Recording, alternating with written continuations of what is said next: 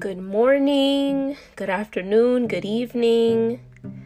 Whenever you're listening to this podcast today, my name is Natalia Alcantara, and today I want to speak to you about satisfaction. Today's message is on satisfaction. Have you ever felt dissatisfaction? Like whatever you do, you're still not satisfied? I've felt this way many times, and I've tried looking for satisfaction in material things, other people, and even in ministry. But nothing ever satisfied me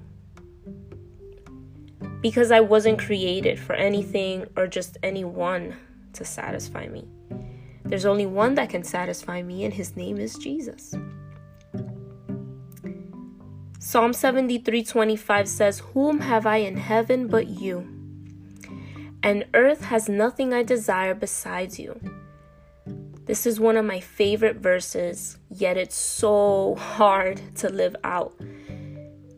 It's a verse I strive to live by, and I hold on to this verse, especially in moments of dissatisfaction or disappointment with anything and anyone. This verse tells me that I should look up to heaven. Look up vertically, not horizontally at everyone else. That nothing on earth is in my desires but him.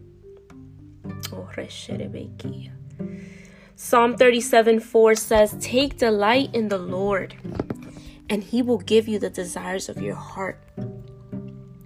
Not delighting in what he gives, because that's sometimes easily delighted in, but in the giver, our Lord.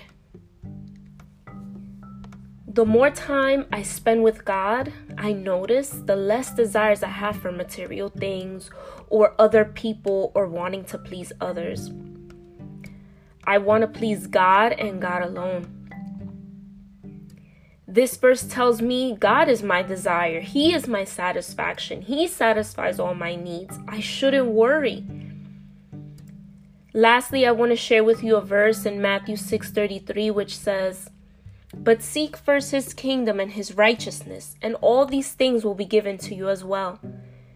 I have found that when I seek God in all that I do, every decision, every prayer, anything, I want to do the things he wants me to do, which is his will.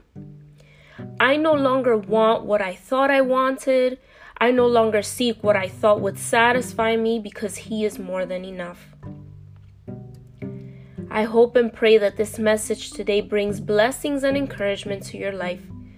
To remember that the Lord is your satisfaction, that the Lord is the one that you should strive to please. I pray you have a blessed day or a blessed afternoon, blessed evening. And I hope that you can hear a new message soon, as the Lord has been putting this in my heart for a very long time. And I've been holding back, but it's time to stop holding back and let him lead. Be obedient to the call. God bless you. Have a blessed day.